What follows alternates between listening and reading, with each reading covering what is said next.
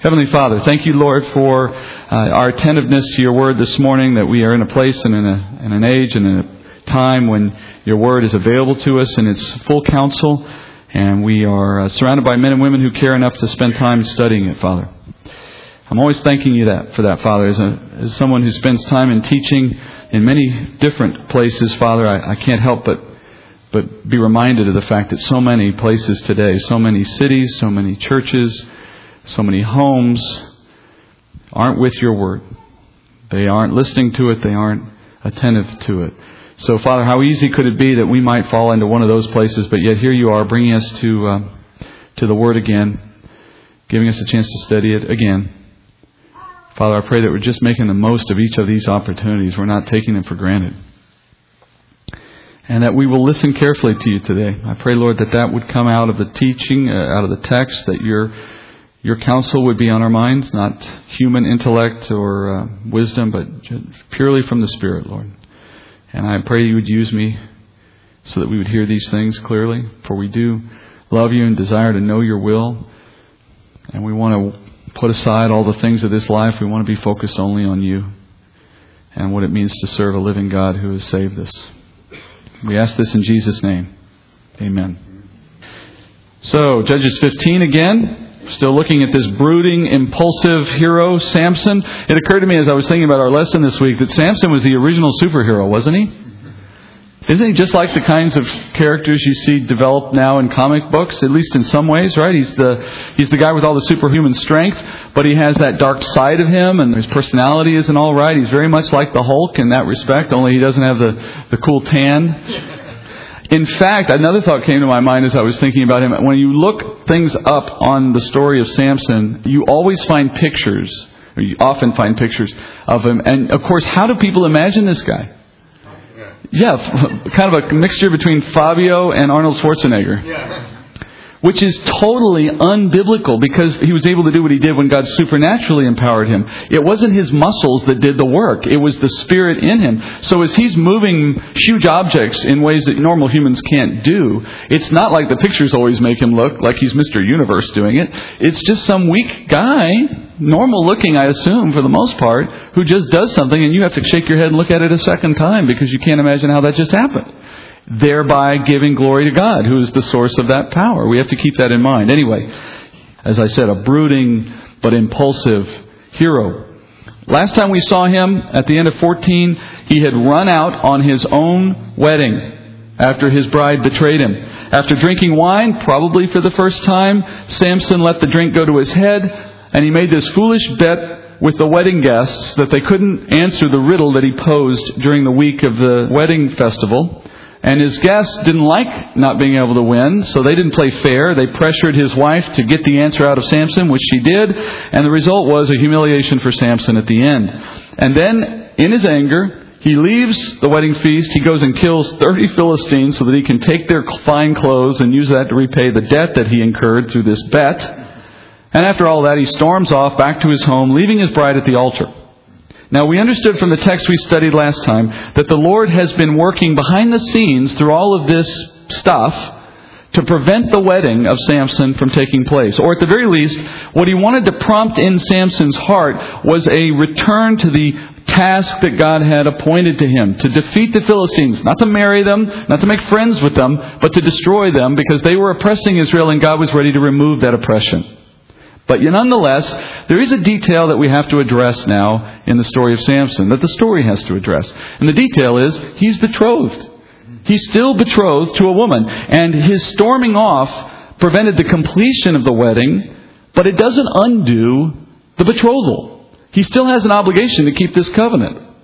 And he probably still has some feelings for the woman as well. And then there's the matter of his own honor if he didn't follow through with the covenant. Because in that culture, very much unlike the culture we now have, I think, personal commitments, especially covenants, were not to be broken. So Samson has an obligation here to go through with the covenant, to go through with this wedding, even though he stormed off. And that's where we go now as we enter into chapter 15. Samson is going to travel back to Timnah, back to his bride's home, to complete the wedding that he should have completed earlier. At least covenantally he should have completed it. And that's where we go now. So turn to 15. We'll start in verse 1.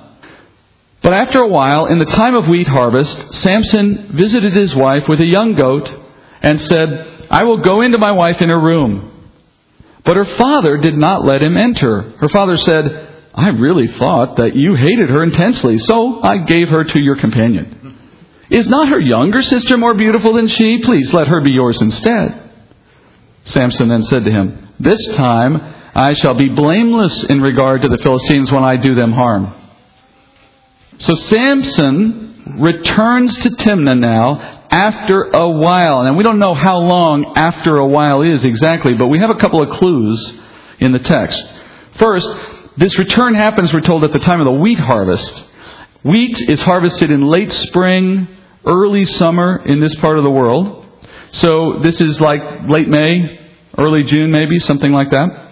Secondly, if we assume Samson entered the vineyard back in chapter 14, when he was first going down to Timnah, in order to get some of the grapes off the vines, even though he wasn't supposed to eat them, according to his vow. But if he was going in for that purpose, well, grapes mature in the early fall. So this would be maybe 6 to 8 months later, if my assumptions are correct. And then we're told he's going back now after some delay, after a while. He's taken a while to cool down. Then when he goes, notice he visits his wife carrying a goat. Every husband or boyfriend can identify with what Samson is doing right now. He is bringing the ancient equivalent of chocolate and flowers. Because nothing says I'm sorry like a goat. So Samson thinks to himself, I'm going to go to my wife, and then he adds, in her room. Now there's some language here that's very important to understand. What he means literally is he wants to go in and consummate the marriage. That's what he's saying. But that's what he was supposed to do. I mean, the point is he had been betrothed. The next and last step to formally forming this marriage is to go and have the wedding night, which is where he was headed before, but gave up before it happened. So obviously what he's assuming is his wife, the wife-to-be, has continued to honor her side of this covenant as well. She's equally committed and waiting, just as he has remained committed, even though he kind of messed it up. Because remember, the only way a woman could exit out of a marriage covenant at this point, that is, at the point of a betrothal, is through a divorce. Legally, they'd have to divorce to not go through with the rest of the marriage. So when Samuel arrives in Timnah, he tries to gain access to his wife-to-be's room. But her father stops Samson from entering. And this would have obviously confused him because he had every right to go in. And so the father begins to explain why he's not letting him in. He begins with this apology. He says, I really thought you hated my daughter intensely. The Hebrew sentence there is very interesting because there are no words for really or for intensely in the Hebrew. It literally reads, I thought that you hate my daughter. Because that's what Hebrew does. When Hebrew wants to emphasize, they simply repeat. And the general rule of thumb is you say it once, it has a certain level of meaning. You say a word twice, it doubles or increases the level of meaning. And if you say a word 3 times, you're saying the most of something. That's just the general way Hebrew works. So it conveys that intensity by saying, I thought that you hate my daughter. So what they're saying is, when you left at the altar, you showed such great disrespect for my daughter. You dishonored her in probably the greatest way possible in that culture. And so given what you did, we had no reasonable expectation that you were ever coming back or that you would ever keep your vow. So we did the very next best thing we could. I gave your daughter to your friend, this unnamed guy that we've never really understood who he is, somebody that traveled with him, who knows. But in a sense, this is what I think the father's saying. I think what he's doing, he's trying to employ some version of the Levirate marriage principle. It's not the Levirate marriage principle. The Levirate marriage principle said that if you had a couple that's married and the husband died before they could have any children, any heirs, then the unmarried brother of that deceased husband had to step into his place, marry that woman, and produce children for that family line that was going to be without an heir. That's the Levirate marriage requirement. It sounds to me like maybe they're trying to do something similar here. She didn't get him, so I'll give your friend to him. There's something weird like that. But in the process, what did the father do? He caused his daughter to commit infidelity. She broke her covenant by marrying another. And she has now brought dishonor on Samson, on her legitimate husband-to-be. Even the father's offer of this other prettier younger daughter or whatever doesn't change the fact that Samson's bride has been stolen and his covenant was broken by the actions of this family. Once again, he's angry. This is justifiable anger. He's been done wrong, but then he moves to taking revenge. And interestingly, here you notice he remarks that when he takes revenge this time, it will be justified, which is an implication of sorts, right? He's acknowledging that his earlier actions were the result of his own mistake. That is the bet. This time, though, he says, I'm truly innocent. This time, when I wreck your lives, I won't feel so guilty about it. Now, what's the justice required in this case? When you break covenants, what was expected? Well, there's really two potential outcomes here. First, Samson himself, he's no longer obligated to marry this woman. As Jesus explains in the Gospels, if a woman engages in sex during the betrothal period, she is committing an act of infidelity, and as a result, the husband is permitted to end the betrothal because she and he have not yet consummated the marriage, and meanwhile, the woman's gone off and become one flesh with somebody else. That excuses the first man from having to complete the marriage covenant. Secondly, Samson could expect to exact a price from the bride's family for their failure to keep their commitment to this covenant. Covenants, remember, were lifelong commitments. They still are. And they can only be ended by the death of one of those who made it. Paul says this in Romans 7:2. For the married woman is bound by law to her husband while he is living, but if her husband dies, she is released from the law concerning her husband. So then, if while her husband is living, she joins to another man, she shall be called an adulteress, but if her husband dies, she is free from the law, so that she is not an adulteress, though she is joined to another man. Paul's point is, covenants don't break just because someone else says you can do it. Covenants only break when there's a death of the one who made the covenant. You may remember in the story of Mary and Joseph, when Joseph found Mary pregnant while they were in their betrothal period, before they were consummated in their marriage, he chose to try to divorce her quietly, we're told. He was doing that because he was saving Mary from the potential of being stoned to death for committing adultery, which was the penalty. Samson, though, not so generous. As his words indicate, he is prepared to take revenge, justifiably this time, to exact a price from the family. Verse 4, Samson went and caught 300 foxes and took torches and turned the foxes tail to tail and put one torch in the middle between the two tails. When he had set fire to the torches, he released the foxes into the standing grain of the Philistines, thus burning up both the shocks and the standing grain along with the vineyards and the groves. I think I told you last week, there's a lot more crazy stuff coming in Samson's story. Well, here you go. Here's one of them right here. This is how he decides to exact his revenge from the family that had treated him wrongly in the marriage covenant. He decides he's going to destroy the Philistines' wheat fields. Remember, they're just getting ready to be harvested. So they've spent the year, or half the year, preparing this important harvest, and everything's just ready to be taken, and he sees an opportunity to exact a price. A very serious loss for these people. That's their food supply. That's their financial security. Really, the whole village's way of life depended on this. And he's taking that from them, destroying it. And since he's only one person, he's just one guy, he devises this creative way to execute the plan. The text says he catches 300 foxes, but that's very unlikely. Because foxes are solitary animals. They don't run in packs. They don't live near each other. They mark out a certain area that's theirs, and the other foxes don't come into that area. So it's geographically not possible that he could have captured 300 foxes. He would have had to go so far and wide to get them that he wouldn't have been able to carry them all back to one place. This is not practical. But that's because the word here doesn't mean foxes. The word in Hebrew can also be translated jackal. And a jackal is a small wild dog. Dogs do run in packs. They are much easier to catch than foxes, I've been told. I don't have a lot of experience in catching either, but they're easier to track down and find. And they do run in large number in this area of Palestine. So it's more likely jackal. The point is not important to the story. My point is, though, if somebody were to point out to you later that this is improbable, you'll have the answer for them now, won't you? Still, we have to assume, having said all that his ability to capture 300 of anything in a relatively short period of time still reflects the Lord's special anointing upon him. I'm not diminishing that at all. In any event, he catches the jackals, as I'm going to call them. He then takes their bushy tails. They have bushy tails just like foxes do. And he grabs two by the tail in one hand, is how it sounds to me, tail to tail. With his torch, he lights both tails, lets them go. Grabs the next two, does the same thing. And he's lighting tails on fire. The tail's probably burned down to the point where they just stop burning. The whole animal's not going to burn up. The hair on the tail's going to grow back, I hope, but it doesn't matter. I'm just trying to make you feel better. Let's just be honest. But the effect of an animal with its tail on fire is what?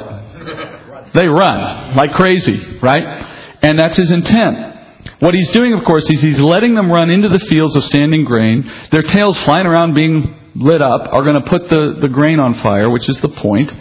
It's a pretty ingenious plan, because if Samson had simply grabbed a torch, or a couple of torches for that matter, and tried to walk through the grain and do it himself, well, as soon as things started to burn, the people in the village would have noticed, hey, our grain's on fire, and they would have sent groups of men down there to put out the fire and to stop Samson. And even if he had superhuman strength, they could still have kept the fire from spreading.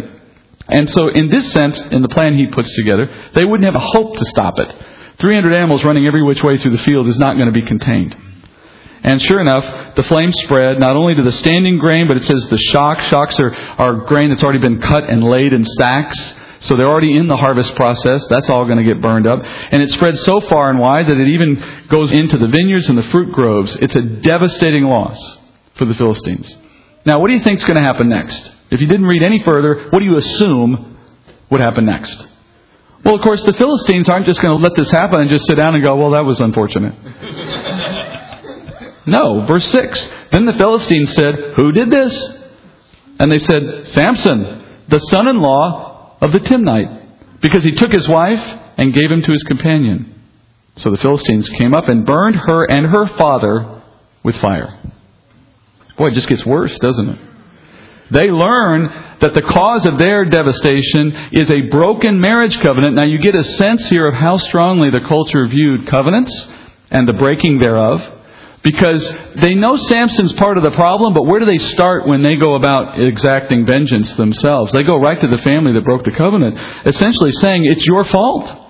Look what you did. Because it was such a serious thing that they would break this covenant. Now at this point, aren't we all getting just a little uncomfortable with all the violence and all the things that are happening here? This is God's judge, after all, and you can see now the consequences that are falling out from everything He's done. It's just a cascading of sin. Even though there are some justifications behind the actions in some cases, covenants and all, still, you have this chain of activity from Samson's decision to pursue a Philistine wife, to his behavior at the wedding and the breaking of his Nazirite vows, to his carnal reasons in attacking the Philistines after they win the bet. He goes and he kills men and he comes back, to his abandonment of his wife. And then you have now the Philistines responding in kind. They betray his honor by cheating on the wager. They break the marriage covenant. Now they're killing people in revenge for what they did to him. And there's no innocent person here, certainly. And it's all a bit troubling. But I want you to step back for just a moment. I want you to consider what you already know about the society and the days in which all of this is taking place. Men doing what is right in their own eyes. The refrain of the book of Judges. These are people who are not guided by God's law. And I'm not just talking about the Philistines here. I'm talking about the Jewish people. They're not guided by the law God gave them. They are working out their own actions based on their own desires. The Lord has given them all that they need for godliness and the instruction, and they put it aside for centuries. They follow their hearts. And as they do that, they are drifting further and further away from the kind of godly lifestyle that God expected out of them when He gave them the covenant He did at Sinai. And even the men who were appointed by God to lead them into godliness, they themselves are growing less godly over time. And of course, surrounding them, you have the Philistines and other Gentiles who aren't godly in the least. So it's only natural to expect them to act in some of these ways. But the two worlds now are mixing together so fluidly that it's almost impossible anymore to tell who the good guys are. In fact, I'm not sure there are good guys in the stories that we're studying at this point. And as you see all of this happening, you should be drawn unavoidably to one conclusion. The evil of the human heart is an incurable disease. Incurable.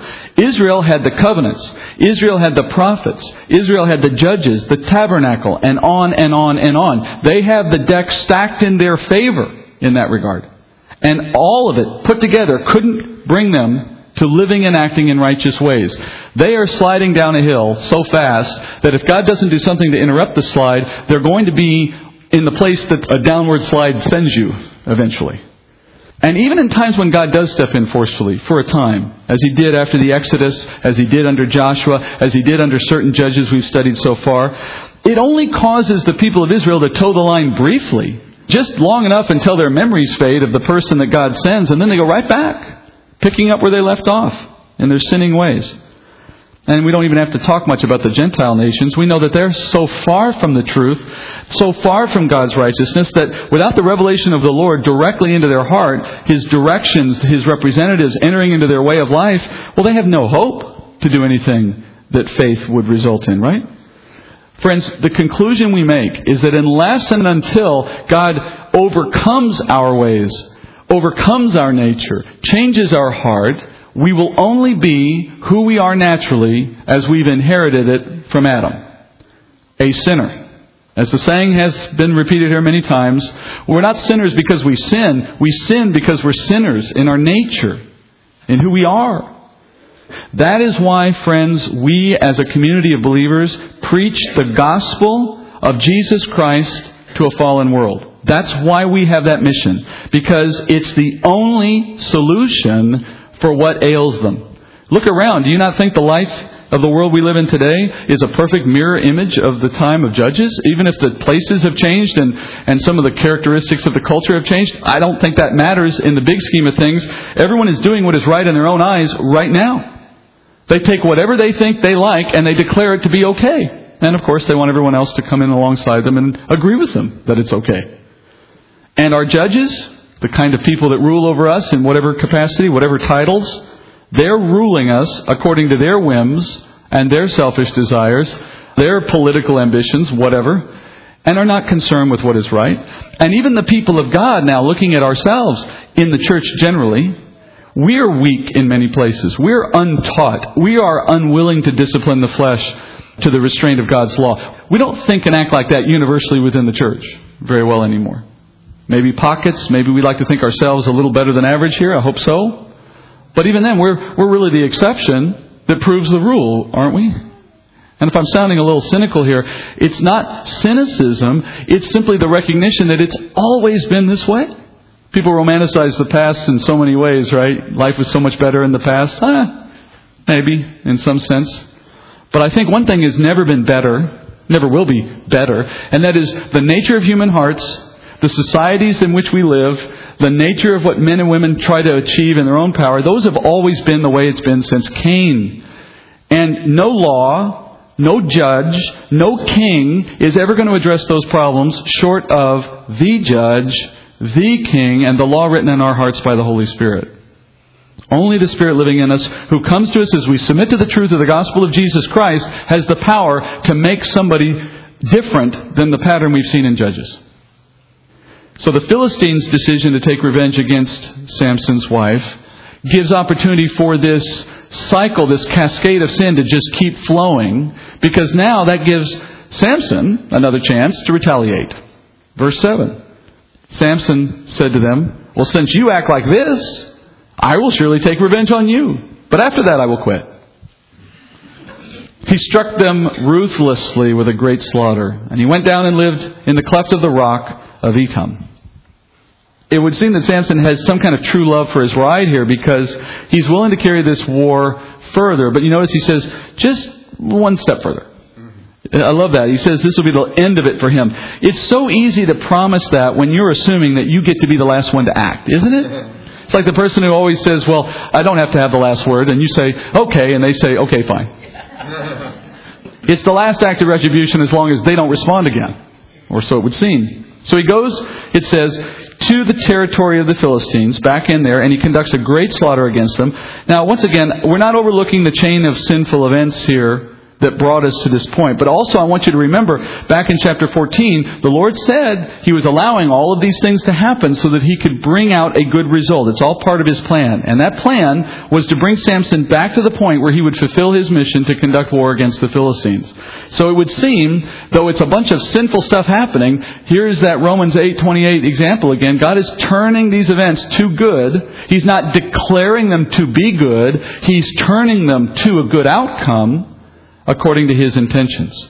And that outcome is, He wants Samson to begin breaking the hold that the Philistines have on the neck of Israel.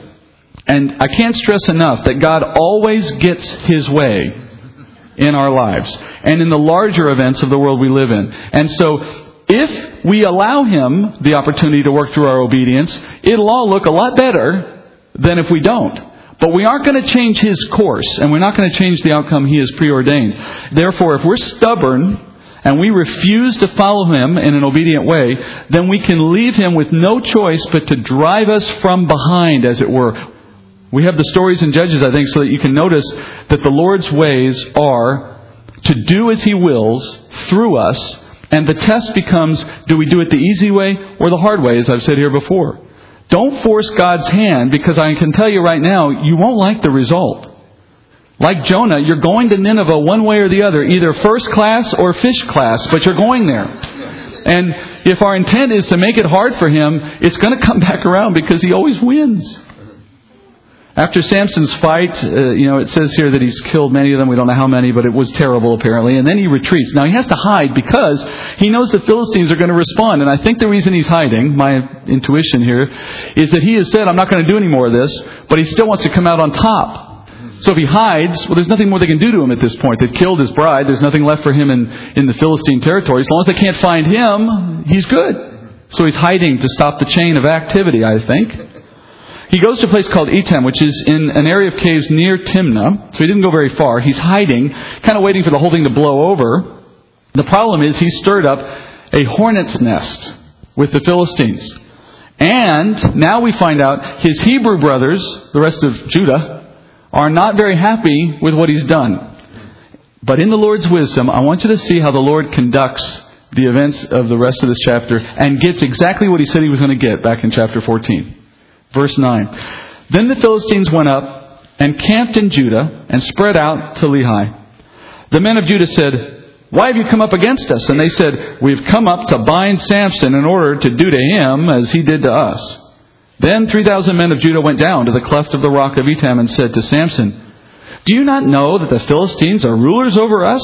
What then is this that you have done to us? And he said to them, As they did to me, so I have done to them. You see the cycle there, right? They said to him, Well, we have come down to bind you so that we may give you into the hand of the Philistines. And Samson said to them, Swear to me that you will not kill me. So they said to him, No, but we will bind you fast and give you into their hands, yet surely we will not kill you. Then they bound him with 2 new ropes and brought him up from the rock. When he came to Lehi, the Philistines shouted as they met him. And the Spirit of the Lord came upon him mightily, so that the ropes that were on his arms were as flask that is burned with fire, and his bonds dropped from his hands. He found a fresh jawbone of a donkey, so he reached out and took it and killed 1,000 men with it.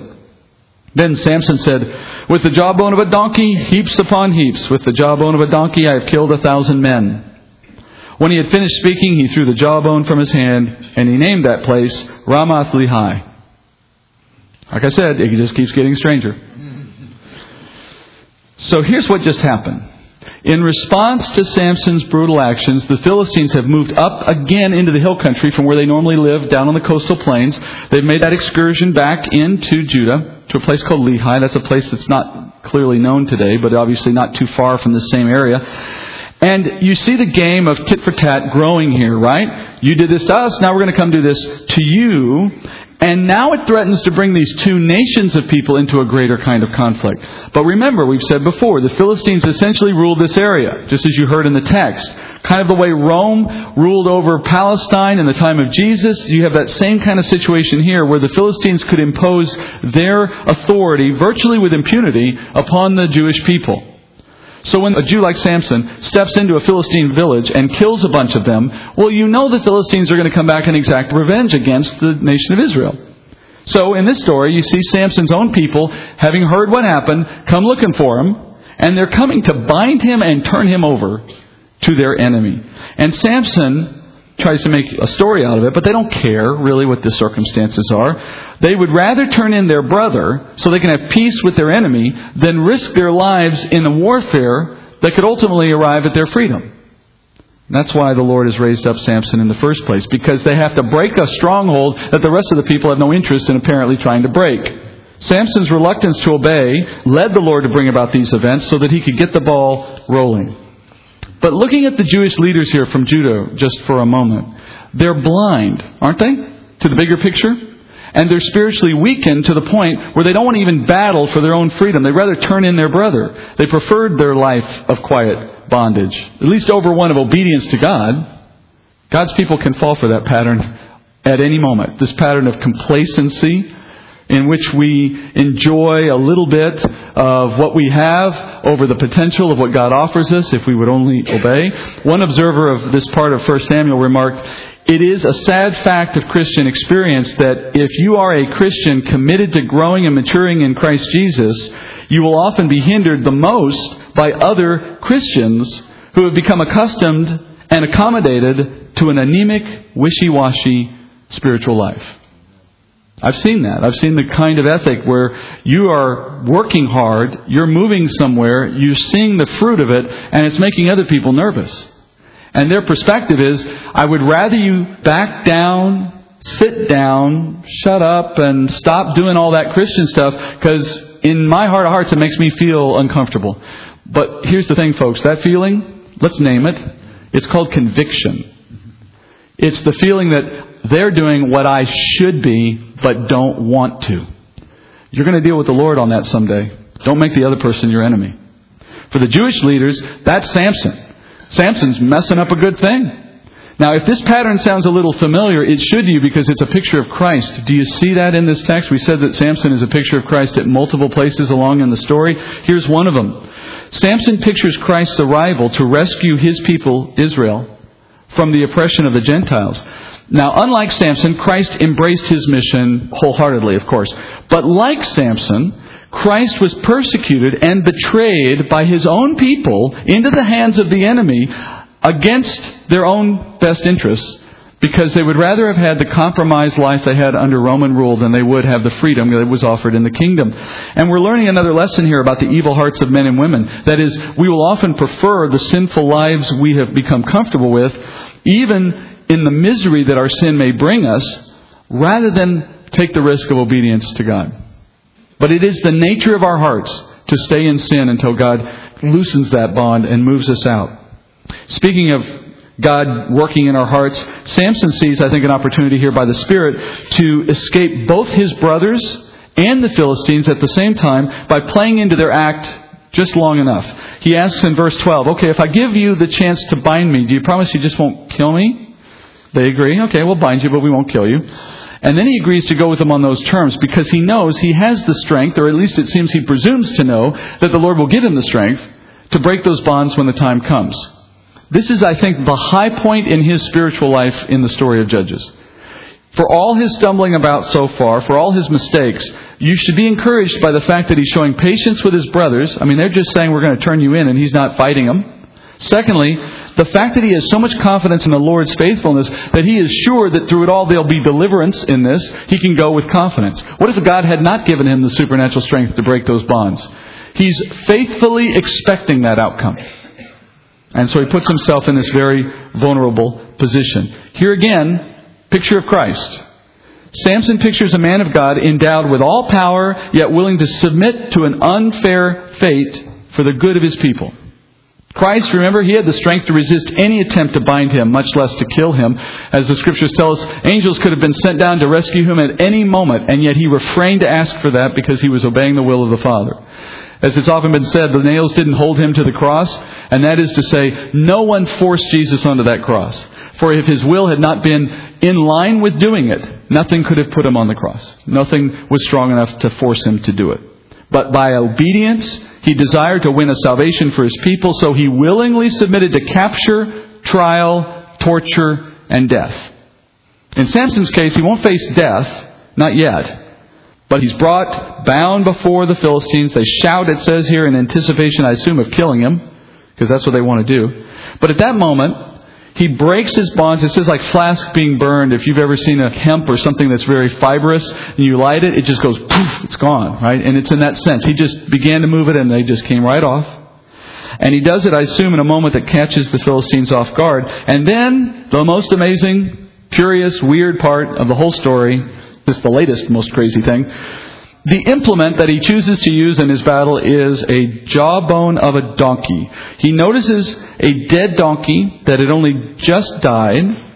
Once again, his Nazirite vows prohibit him from touching a dead body, but he'd already broken those vows with the lion, so why not? So without hesitation, he grabs the jawbone of this donkey, but in reality, the jawbone had nothing to do with the win of the battle. Jawbones are not lethal weapons, right? In effect, Samson killed 1,000 men with his bare hands. I mean, basically, which is in itself supernatural and amazing. But the jawbone is there for a reason other than to assure him the victory. The jawbone is there as a picture of something for us. Samson named the place, in English, it would be Jawbone Hill. That's what he named it, in memorial to the victory. And at the very end of what I read, he coins a riddle. He must have been a pretty good riddler. And if you want to get the full sense of the wordplay in this riddle, you could restate it this way in English. With the jawbone of an ass, I have piled them in a mass.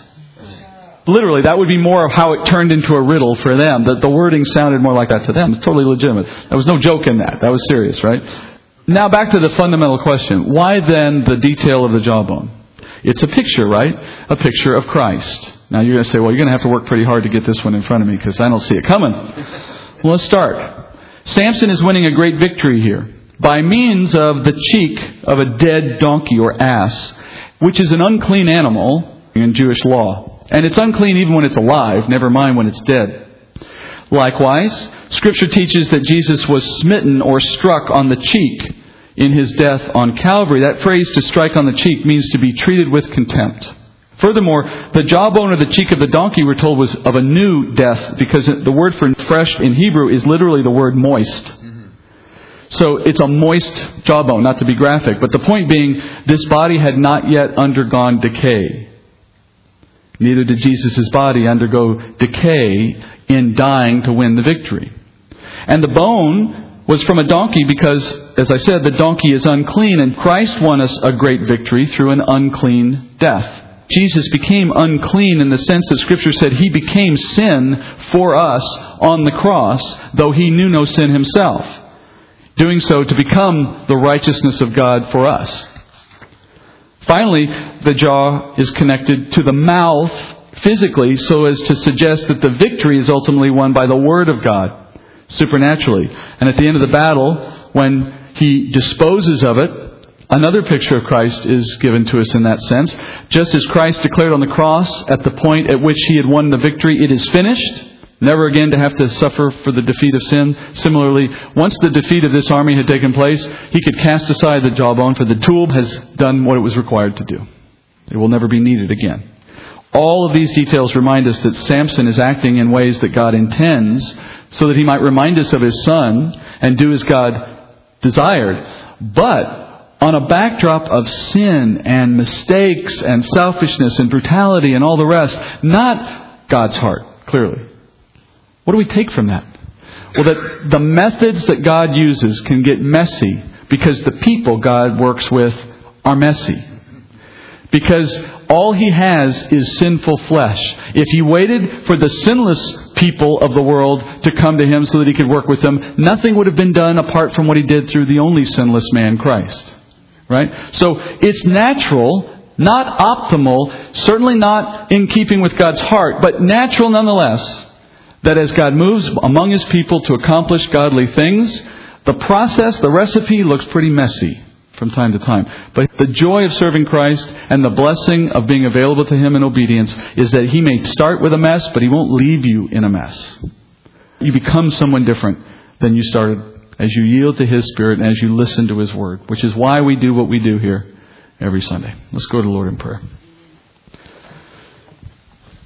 Dear Father, thank You, Lord, for working with messy people. Because each of us, Father, know in our heart of hearts, there's so much about our life that is not like You.